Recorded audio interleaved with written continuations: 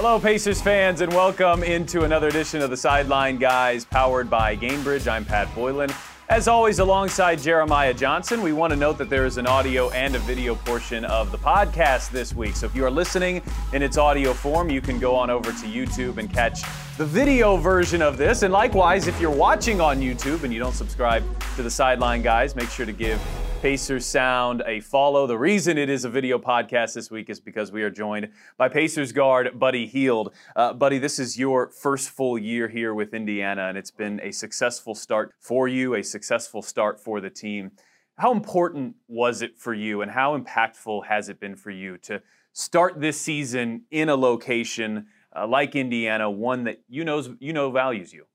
It's been great, and it's like you said, just being somewhere that values me is important. And being around, I think it starts off great coaching staff, start from the top. Great coaching staff, they accepted me and accepting what I do well in the basketball court, and having the right teammates around me. As you come around a new team, you gotta figure them out and figure what guys do well, and how you can put things together with the team, and just implementing my style of offense and how guys move, and just trying to pick and choose spots. But I think that we all came together so quickly. We hang out in the off season, just finding that team camaraderie early with the guys, with the coaching staff, and just getting to know everybody. And once we get to know everybody, I always think that in the NBA, team first aspect always help you win games, and that's helping our early successes, having everybody like each other, everybody playing for each other, no matter who has the big night, and just keeping that same mindset. And that's how our success is being handled just so early in the season. But we're bitter now. We feel like we let a lot of games on the table that we should have won. But where we at, we're not saying we're satisfied, because I'm not, and we're still mad. But we still a lot of work that we can get better at. That was kind of into my next question. You guys have had, I think, a really successful start to this season. I think when you look at maybe from people's perspectives, perhaps outside this building, the Pacers have been one of the handful of the biggest surprise teams in the NBA. What's the balance for you between being happy with the success that you've been able to garner so far, but at the same time, as you just said, wanting more, right? Being 500 is not ultimately the goal, right? Yeah, just not the goal for any team in the NBA, but when you take it now where you're at, of course, you don't want to be worse where you're at, but the first 28 games that we playing so far, you see we're better than 14-14. Games that we left on. So as we watch film and we see our mistakes that are costing these games, we go back to the drawing board, we work at it and get better. And you just gotta keep grinding, man. It's a long season, and yes, you go on road trips and you lose 3 on a road trip, and you come home and you lose 2 or wherever. You just gotta find that fine balance and find that streak and let's run with it, because it's hard to win games in this league, as we all know. It's not easy, so you just gotta find that consistency. Buddy, in your first answer, you mentioned being a place where they accept and embrace what you do well. Do you feel like there are some things that you are doing better and differently, maybe than even at other points in your career, adding to your game this season? And maybe that's hard to do as you get older and farther along, but do you feel like you are becoming maybe more of a complete player? Is where I was at. I got to do things I want to do. I just felt like here is more free flowing for me. I think that Rick's style and the coaching that he allows us to play with freely helps me to elevate a little bit much better. But where I was at, I was able to play free too. But this style is more kind of suit where it's more happier. Almost from day one, I've seen you take an active leadership role, which is, I think, tough to do mid-season, but maybe even a lot easier at the start of a season. When there's a 7-0 run from an opponent and Rick calls timeout, you're one of the first people that I hear talking up in the huddles. Has that always been kind of the way you play, and was it difficult to come in and even last season and to be that vocal leader? No, I learned it from my early college days. If you want to, I'm on the court all the time, and guys who was always on the court, they tend to listen to and follow. And me being in the league 7 years, I have that kind of fiery personality that I hate to lose, and talking to the young guys, we got to do this, we got to do that, and most of the times I'm just talking just to like encourage guys too, because as young teams, everybody needs encouragement, and that's trying to build up their spirit, because sometimes a team going to 10-0 run, and like everybody comes to the bench down, I say, man, we got to pick ourselves up energy, and if our energy's down, it's going to be deflating for everybody else. So just talking and just reading the game, reading others, and finding ways I can like help the team get better. Buddy, you've got a fascinating story. I'd like to go back a little bit and have you tell it to us. Take me back to when you're a kid, you're growing up in the Bahamas, right? That's not the typical path to the NBA. Right. Your brothers, your sisters. I mean, what do you remember about being a kid, a young basketball player in the Bahamas? I grew up with families. My mom has 7 kids. So, basketball was not even my first love. I used to run track. I stopped playing basketball when I was 11, 12 years old. The reason why I started playing basketball because I think that me and my brother got in a bad accident one time, and I can't remember what time it was. And then after that, it's like island sports was like track, and like that's one of the better, fastest people in the island. And they didn't pick me to run. And I was in 7th grade, it's like you were in high school, in the Bahamas.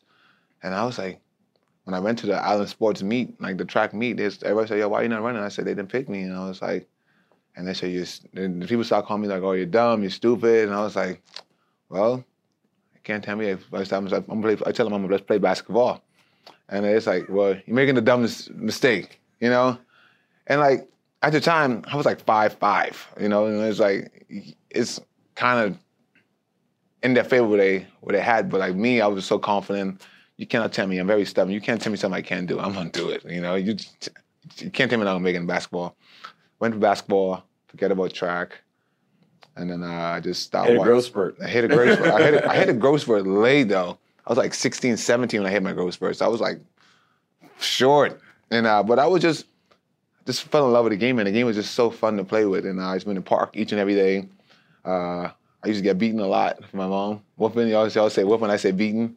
In the Bahamian terminology, I used to get beaten a lot because of us being in the park. My mom go to work 7 in the morning, and nightfall, she come to work and I gotta be home. I'm not home. She come, you can hear a van squeaking from down the road, the squeaking, and they were like, "Yo, your mom's coming!" Like, cause they say Jackie's coming, and everybody say, "Run, buddy," because she's gonna beat me. So, because I'm out late hours, so I just, I get a lot of beating for just being out on the park so long playing basketball. But I love it so much, and I love watching college basketball. I love watching Florida play back in the day with Joakim Noah and all those boys, Corey Brewer. And I had some of those guys, my teammate, and I said, man, I remember watching y'all on CBS because in the Bahamas, the only channels would come on. Y'all was like prime times, the CBS, and I started watching all the Dukes and Michigans, all those big time schools, and I just fell in love with that. And I watched NBA, and NBA was always Sunday, TNT or ESPN on Friday. So I used to and it was always Kobe Bryant. So he made me love the game, and I was just when I was in high school in the Bahamas, from 7 to the area, starting from 7 because 7 is 12 we start high school. I used to take my whole lunch breaks to go to the computer. And this one, the computer was slow. It was just slow. It was just and I used to take my whole break just to watch a 3-minute video of Kobe Bryant and see what it highlights what he did on NBA.com.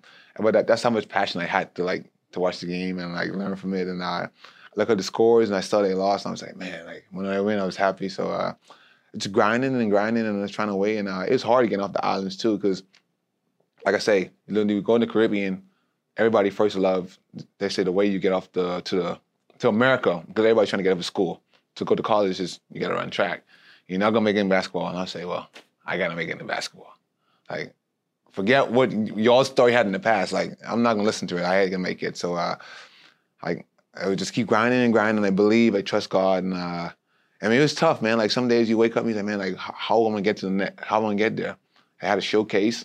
I went to a showcase for 3 straight years. Nobody never picked me. And one time somebody picked me, but I had to pay to go to school. And my mom said, it's not the right opportunity. And the kid now found out it's not the right opportunity. So I think my 3rd year or 4th year, a guy, Coach Kyle Lindstedt from Richards, Arkansas, he came to me and I was never the best player in the gym. I wasn't the best player in the gym, but I had that fun personality, had the will to win. He said, man, every team you play on, you win. And when I came to the gym, he said, you just lighted the gym up. And he said, man, I want you to come play for my team. And I called my mom. I said, Mom, I think somebody wants me to go go to America and play basketball. I said, yo, I think this, you like him. And then just was Christian school. My mom was a Christian mom. You know, she's a strong black woman. She's a strong woman. So she didn't want to send her kid to no regular school where you just go to some school and like you just get adapted to like a bad culture. And like she wanted me to go to school where I was well taken care of, where I ain't worried about much, you know, and I was in a Christian environment. And so went there, we get our paperwork, we get that done, we get settled. I went to Wichita, Kansas, and after that, you know, I had to work still because why? He's bringing kids from all over around the world, like Denmark, Nigeria, Lithuania, France, Belgium, Estonia. And I was like, man, like, it's a competition when it comes to the next competition. So after that, you get the American kids there. So like, man, it's like, man, it's a grind each and every day. But that would make me better and make the best out of me. And I continue to work and I grind. Got to Coastal Oklahoma, and I keep seeing work ethic I had from when I was a little kid, bringing it in. So it's a lot more stories that I have, but like, that's how I got to where I'm at now. That's such interesting perspective. And so you go from playing basketball in a country where basketball's not all that popular to, in just a few years, it sounds like, you're not only at Oklahoma, but in your final couple of years there, I mean, you're becoming this national sensation. I remember it. The Buddy Hield from Oklahoma and the three-point shot, the big numbers you're putting up. Was that surreal? I mean, to go from a kid in the Bahamas who's not even really getting many looks in the U.S. to all of a sudden, I'm the kind of the talk of college basketball. In just a few years, that happened for you. You know, I dreamed it my whole life. I envisioned it my whole life. That's why I was watching all that, watching like the Joakim Noahs. I see what it's like, and I wanted that. And I work hard for that. And like I know my skill level was not there, so I had to work double, triple. I had to sleep in the gym when I was in Oklahoma. I stayed nights there, like just like, yo, if I gotta get to where I want to go, I have to like sacrifice a lot. And I sacrificed a lot where sometime when I went to school in Kansas, I didn't come home for like 3-4 years. I went back to Bahamas. I was like, yo, what am I going back to Bahamas for when they're always going to be there for me? I have to sacrifice here. So if I want to go somewhere, I have to like really put time in, and I had to like work hard for what I wanted. I had to put more weight on. I had to sharpen my skill, and that's what I wanted. And if I didn't do that, I wouldn't be here today. So I had to like just take sacrifice from family, friends, going out, doing all kind of stuff, and it made me who I am today. I think anyone that's in the NBA is a little bit of a gym rat. They all work hard. They all put in the time. But if you're watching this, trust me, I don't know that I've ever seen anyone put in as much time as you, especially during a season. And this what I'm talking about is, you know, a morning there's no shoot around. You're going to go to the gym. You're not taking the first bus. You're taking the taxi to the gym. Uber. So how has that got you to the point that you are today? And maybe as a springboard into that, explain your shooting routine, what you do when you go to the gym about the spots. Because when I realized what you were doing, that you have to make 10 in a row at 9 different spots outside the arc, I think I would probably never go home because I would never get done. It's a mental thing. And just preparing myself for the game. And I just know that, you know, me, as I'm a shooter, like you got to be locked in, and it's a lot of things go after you. Like you sometimes, like you in those big cities, like say you're in New York, and sometimes your shooting time is at, say I'm shooting at 5 o'clock, but the bus leaves 15, and it's gonna take you an hour. So when you might get on a spot on, you might only have like 8-9 minutes, and after that, somebody's gonna come shoot, and after that, the whole thing is all messed up. So I'd rather go to the gym earlier before everybody, like an hour before everybody, and get comfortable. So when I go on my shooting time, I can like my shooting time that I have, I'm just like relaxing, just suiting into my game plan, and like just mentally I'm just focusing on whatever. I'm not worried about like trying to get warm or feel comfortable in my shot because I already did that an hour before everybody got here. So I'm fine, I'm good. So just mental preparation and just keeping my mind and my body just focused on me and that ball and it's a comfort thing. Nobody will understand if you're a shooter or you're a basketball player. It's just being comfortable with yourself, feeling. And hear a lot of guys say, you can shoot 10 in a row and you still don't feel good. You can make 10 in a row, it still don't feel good. It's all about a comfort thing. So, as I've been doing, I've been playing much better. And I'm saying like getting back to my old days where my mom would say, never forget where you come from. How I was playing good, I used to do the same thing. I come to the NBA, don't change what you have been doing from you're little because you change, that's your routine your whole life, then you don't get the same result. So yeah, I was in college, I came early too. First one off the bus, trying to run. I said, Coach, we gotta go to the arena early to get some more extra shots, you know? We playing Kansas State or Kansas, I need extra shots, you know, and I gotta stay longer. Like, you know, like you gotta get that rhythm because you wanna be your best, playing against the best, you know? You at your best playing against the best, so that's how I look at it. We try to share some stories that are a little bit off the beaten path. And so if you're watching this or listening, I want you to watch Buddy during timeouts, not in the huddles, but occasionally he'll grab the basketball. Technically, you're not allowed to do this, right? Yeah. Okay, so you have a good back and forth with some of the officials. Yeah, you got to make them feel good too now. The officials, because I'll be like a little prick to them. They're annoyed with me right now. So I don't know if this is good being on here. The officials annoy me right now. I don't think they watch our podcast or listen. Okay, but you know, you got to make them feel good. How you look? You look good today, man. Like, you know, you got to spice them up. You take the ball and get a little couple of shots. You got because the officials, you know, they're very like stubborn. You know, they're very locked in, and you got to know the ones who to talk to and how you got to talk to them because you got to come at them correct. If you come at them different, like, be a long night. And sometimes, like, man, Buddy shooting the ball again. I said, man, but how come the other officials asking him? I won't call no names, but like, let me shoot the ball, but you won't let me shoot the ball. He's like, you're not supposed to do that. I said, man, I said, man, we are here to entertain these fans. If I don't make no shot, I can't entertain them. So what's going on? So it's like always a back and forth. While you're talking, you're getting your shot up, so you at least saw a couple go in. And they're not going to give me a tech, man. Like, come on. Man. They say they can give me a tech, but you can't say delay the game when the game is ready to delay because it's a timeout. So. Exactly. But they're good guys though. But I'm always going back and forth with them. They're fun to interact with. I think we need to capture some of the video. Wait till the season's over, then put a little compilation together. So. I always talk to them. But sometimes they don't let me shoot, man. But it is what it is. But I understand. It's part of their rules. They got a job to do. And they say, man, league, see that, man. Like, well, you gonna get fined for that? I say, man, they're not gonna fine y'all. You know, but you know how it is, man. Just protocols.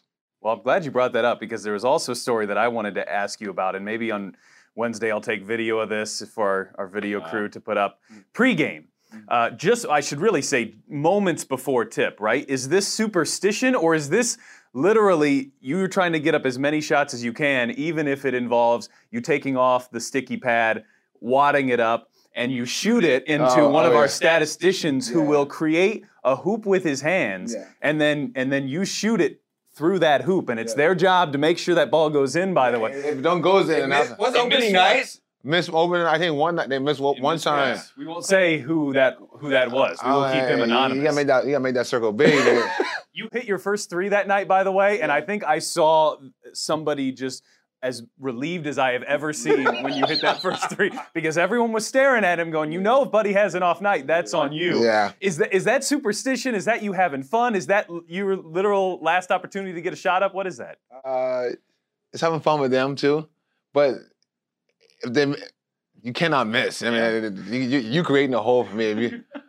And it's a movie. It can move. So if I miss, it's on you. And like I was like, oh, we gotta do it again. And after the ref is like, yo, Buddy, let's go. And I was like, yo, like you're killing me. So now after that, I gotta like, if I miss one, like I gotta do it in the timeout and do it again to make sure I get it right. So you call it superstition too, but it's having fun with them too, man. They look forward to that, and that's how I interact with them. And I don't know most of their names, but it's always a pleasure doing that stuff with them. I think Rick had, along the lines of what you were just talking about, one of my favorite quotes of the year. He said something along the lines of, and I'm paraphrasing here, if we let Buddy, he would go play basketball every day for 6 hours with our interns. I mean, how much, though, do you feel like, and maybe your teammates could speak to this better than you can, but how much do you feel like maybe just that genuine love for the game, it rubs off on your teammates? I mean, practice always seems like a time when you guys, of course, are focused, but you're genuinely enjoying yourselves. You know, and growing up, too, it was a therapy for me, too, basketball, to get away from a lot of stuff. I just look away, like when I have stuff on my mind, I can just go to the gym and just shoot for hours and don't feel it. You know, like people say, oh, your arm's gonna like be tired. I just didn't have a feeling, and my arms never felt numb, never had no shoulder problems, none of that. Like, just was this therapy, just get away and get away from the world and just like thinking, like just cope about stuff that you know, we all have personal stuff going on in life. Just like take your mind off stuff, and like once I have that ball and the ball is bouncing, it's going to net, like that's great therapy for me, and it helps me to go to my day and just watch basketball You know, like you see KD all day, man, I just want to play. Want to play, want to play. It might be therapy for him too, because that's all he knows is life, and it helps him get away from wherever he's going, wherever he's been through. You know, like me, like, you know, my mom, my dad was separated from a young age, so like my therapy is just get away from all that stuff, and like just figure out how can I help my mom get a house, how can I help my brother and sisters go to school. I just trying to find that why for me, and that helped me cope with a lot of stuff that was going on in my mind. That helped me push through, and I still do it today, man. Like you said, interns. Me and the interns, we be going at it all the time. And I said, man, if y'all beat me, I get $100 each. You know, like, make them go harder. You know, so it's fun for me too, man. I don't think I'll be doing anything else. You know, I think there's destiny to play basketball. I think we all put in certain situations for a reason. And I said, like, that's my therapy. That's how I get to my day. If I don't touch the basketball today, I'm miserable. You know, sometimes I build a basketball court in my house in Dallas. I get like a full court, and I'm there all the time, just dribbling the ball.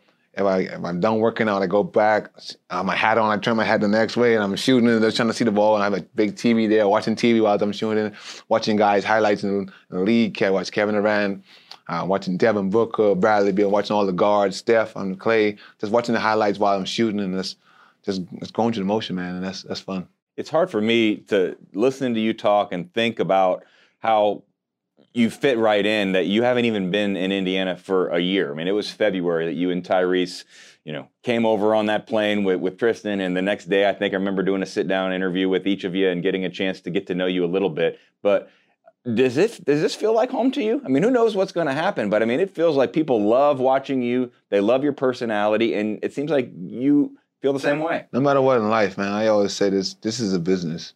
And you gotta be prepared for anything. Well, wherever I'm at is home, regardless, you know. And wherever I go, it's gonna be home, because you just gotta adjust and you gotta figure it out. And I think my personality helps with that, because in life it's gonna throw a lot of waves at you. You just gotta be ready when it comes and hits you, you know. And when it hits you, you just can't you get right back up, and you just gotta adjust. And this whole game is about adjustment, you know. You get in certain situations. Sometimes there's certain situations where you just feel like, yo, you can't do certain things here, you know, and just adjust and sacrifice. And when that opportunity comes to expand, you just take advantage of that. Do you remember when Tyrese was drafted? Did you make a point to help him out a little bit? And he made some interesting comments last week about how he got along with you off the court, but maybe not on the court. But how has your relationship grown over the last 2.5 years? Oh, it's going great. And I think the trade helped a lot too, because I'm not that big brother for him. I tell him, I said, man, like, I got traded a couple months in. You got a year and a half. Like, you know, mine's a lot quicker than yours. So, but yeah, I mean, this is the business that it brings, and I think our relationship helps us to off the court helps us a lot too. We hang out together, we do stuff together, go to dinner, X, Y, Z, you know. And just being that big brother figure for him, you know. I don't have all the right answers, of course, but certain things come up. He might come to me and ask me, yo, what would you do with this, X, Y, Z? And I tell him, I say, I handle it this way, you know. And maybe you ask Harrison. Harrison still is a good friend of us. We still talk to him, or he might have a better solution, or talk to James, you know. But I just try to give him be that big brother guidance for him. I want to read a stat for you and get your opinion on it. And this is something, I'm not sure if you're aware of it or not, but if you go back to 2017 and start with the 17-18 season and go forward, here are the top 5 players in the NBA in terms of threes made. 5th is Donovan Mitchell. 4th is Damian Lillard. 3 is James Harden. 2 is Steph Curry. I wouldn't be telling you the stat if you weren't number 1.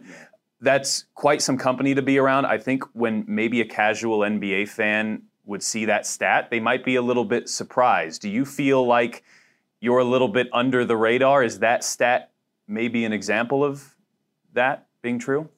I guess when you don't play in the playoffs, the people don't get to see it, because I haven't been in the playoffs, and so it makes the stat underrated. But NBA teams know me. Where I go in different cities. They know who I am. They know what I bring to the table. So I guess to certain people that haven't seen me in the playoffs, everybody makes their name in the playoffs. I haven't been in the playoffs yet. That caused the stat to be underrated, but it's not underrated. People know what I'm capable of doing. Teams prepare for me every night, and they know it's a tough matchup, tough guard. And then the same thing they do, what they do for all the great shooters, all those guys. You can't let them get an open one. If you let him go to one, then he can rate a 4 or 5. You know, just like Steph. You know, I'm not close to Steph, but he just, we all watch him and we see what all the greatness he does on the court. So you know, so we just try to, like, I say be like him, but try to shoot better than him. But he's one of the reasons why a lot of guys chase the 3-point line more often and get more shots. Of course, it brings more point, open the floor for your teammates too. But I think he just gives the guys more confidence so they can keep doing that. The way he shoots the ball, and him and Clay, you know, they're the two catalysts for that. I asked you a version of this question on radio after a recent win, and I'm wondering, you know, you're 29 years old. I think if you asked the average player, like, when are you exactly in your prime, some might say right there, 28, 29, 30 is probably, 27 maybe is that prime window for most athletes.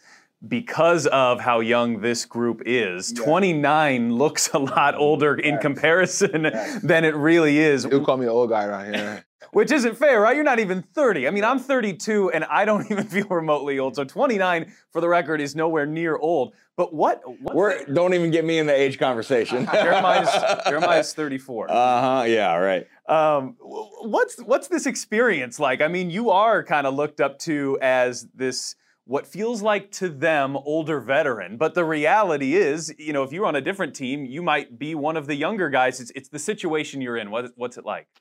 I mean, the guys like me around me. I'm not gonna lie. I'm the fun vibe on the team. Exactly. They want to be. I like being around you. Like, everybody's like, "Yo, buddy, what we doing? Like, we going to dinner? Yes, cool. Come with me. Like, I get you. I get all the vibes. Let's go. We active. Like, the guys want to be around me, and which is cool because, like, they look up to me, and I try to be like the right, like, big brother figures for them and guidance. I always, you know, tell them, like, you know, just do everything the right way. They ask me questions about the league, and I was like, man, you just gotta be ready, man. I mean, I'm gonna get called, and the opportunities can come. You gotta be able to take advantage of the opportunity. So, I mean, like I say, I'm fun to be around me. The guys know I'm fun to be around. We all have a great time when we all together.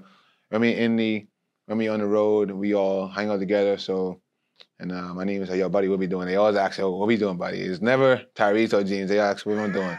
Because they want to be around me. You know what I mean? I'm guessing there was a time where you were shooting so much, you had to turn down opportunities to go do fun things because you said you had to get your workouts in. Right. But now you're getting all your work in. When you do go have fun in Indiana, what do you do? Me? Yeah. If they're calling you up, is it, you know, just go get a nice dinner? Get a nice dinner, you know, chill, you know, it's like a team-friendly bond and stuff like that. What we do, you know, we just have fun. We go on the road. We're in a city or something, and now we do a team-friendly bond and just have fun together. So, I guess I'd say I'm the event planner.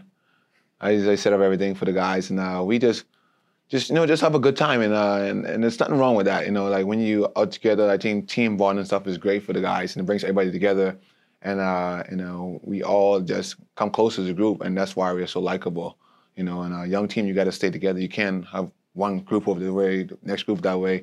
We all stay together. We do things together, and with the Pacers. And then once you stay together as a group, you know, it rubs off on the basketball court, and just you can see the success. Final one from me. You mentioned about the playoffs. Is that something that's out there? Is, you know, that's one of the reasons you do all the work. I mean, you're obviously wanting to prolong your career and have as much individual success, but you want to be in the playoffs. You want to experience that. I want to experience that. And I just want to I want to just be in it and say I'm playing the playoffs. I want to make a deep run. I want to taste a chip. You know, everybody goes to taste win a championship, but I want to hold it. I want to feel it. I don't want to just go there and just say, I played in the playoff. I won't be able to host a trophy one of these days.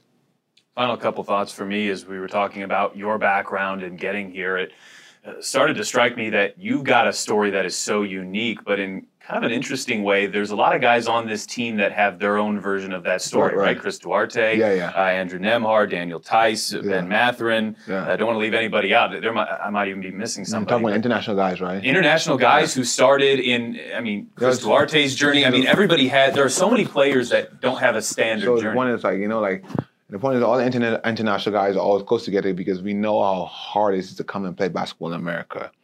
You know, you see the Giannis's and Lukas and, like, the Jokic, like, they know how hard. That's why the game is. They take the game so serious on a level because they know what it takes to for them to get here. You know, Luka's one of the guys who are more skilled and fortunate. Like, he came at a young age, but there's a lot of guys that like really had to put the work in. You should watch Giannis progress. He was never the best in the league. You know, he had to work his ass off to get to where he had MVP level, championship level. And guys, international guys take it a lot more serious. You know, Bogey, my teammate in Sacramento, you know, international, it was serious, you know, because like we know the opportunity we have is, you know, it's not as great as the Americans, you know, and we keep it real. It's not, the opportunity's not great as Americans. So when you're on there on the court or when we're working out, we take it serious because why? We don't have as much chances as the Americans have, so we have to be that inspiration for people back home. You know, you can do it. If I can do it, you can do it. Just believe, work your ass off, get in the gym, stay focused, stay grinding, because 12, 13, 14 years, 15 years when our career is done, then the next one's coming up. And after that, like Vlade Divac, like, you know, and Bogdan Bogdanovic, and like, you know, Michael Thompson in the Bahamas. Now you have DeAndre Ayton, Buddy Hield, and you have Kai Jones. So there's always gonna be one of the group. You know, the Americans is gonna always be, it's always gonna be America. Basketball is always gonna be dominated by the Americans, no matter what. But our goal is like to try to catch up and get to that level where they had. And you know, look at the countries, like, I don't know, now Canada is up there. They have a lot of NBA players, but like, you know, Bahamas, we have 3 NBA players. You know, like from a small country, 300,000 people. That's pretty unique. That's big time, you know. And coming from, like, you look at that Serbia, you know, I don't know, they might have 2 or 3 or 4. You know, so that's competing with those countries that have more people than us is pretty big, you know. And so just trying to inspire like all international guys in the league. I don't know, I can speak for them. They're just trying to inspire and help those guys that are over there, like try to get over here too, that they can do it. Just giving the kids hope that, you know, we can do it, you can do it too. It's really inspirational. Let's close here. One final question. Let's look forward here in this season. We're talking to you at a pretty interesting time because I think, as we discussed earlier in the podcast, the Pacers have caught a lot of people off guard. They've been really surprising. You guys have been one of the feel-good stories in the NBA. But I know as we're talking to you right now, at least as of taping here, a couple losses in a row, and you guys maybe don't feel like you're playing quite at the top of your level, at least in this moment. So as you sit right now, you're at 500. There's been a whole lot of good. I know some recent frustration as well. What's going to be the key for you, for this team, to being able to extend what's been such a feel-good story so far? Staying locked in. Staying locked in. Don't worry about all the noise. Oh, you're good. No, I'm sure everybody will be good. We're sure everybody good with wins and not losses.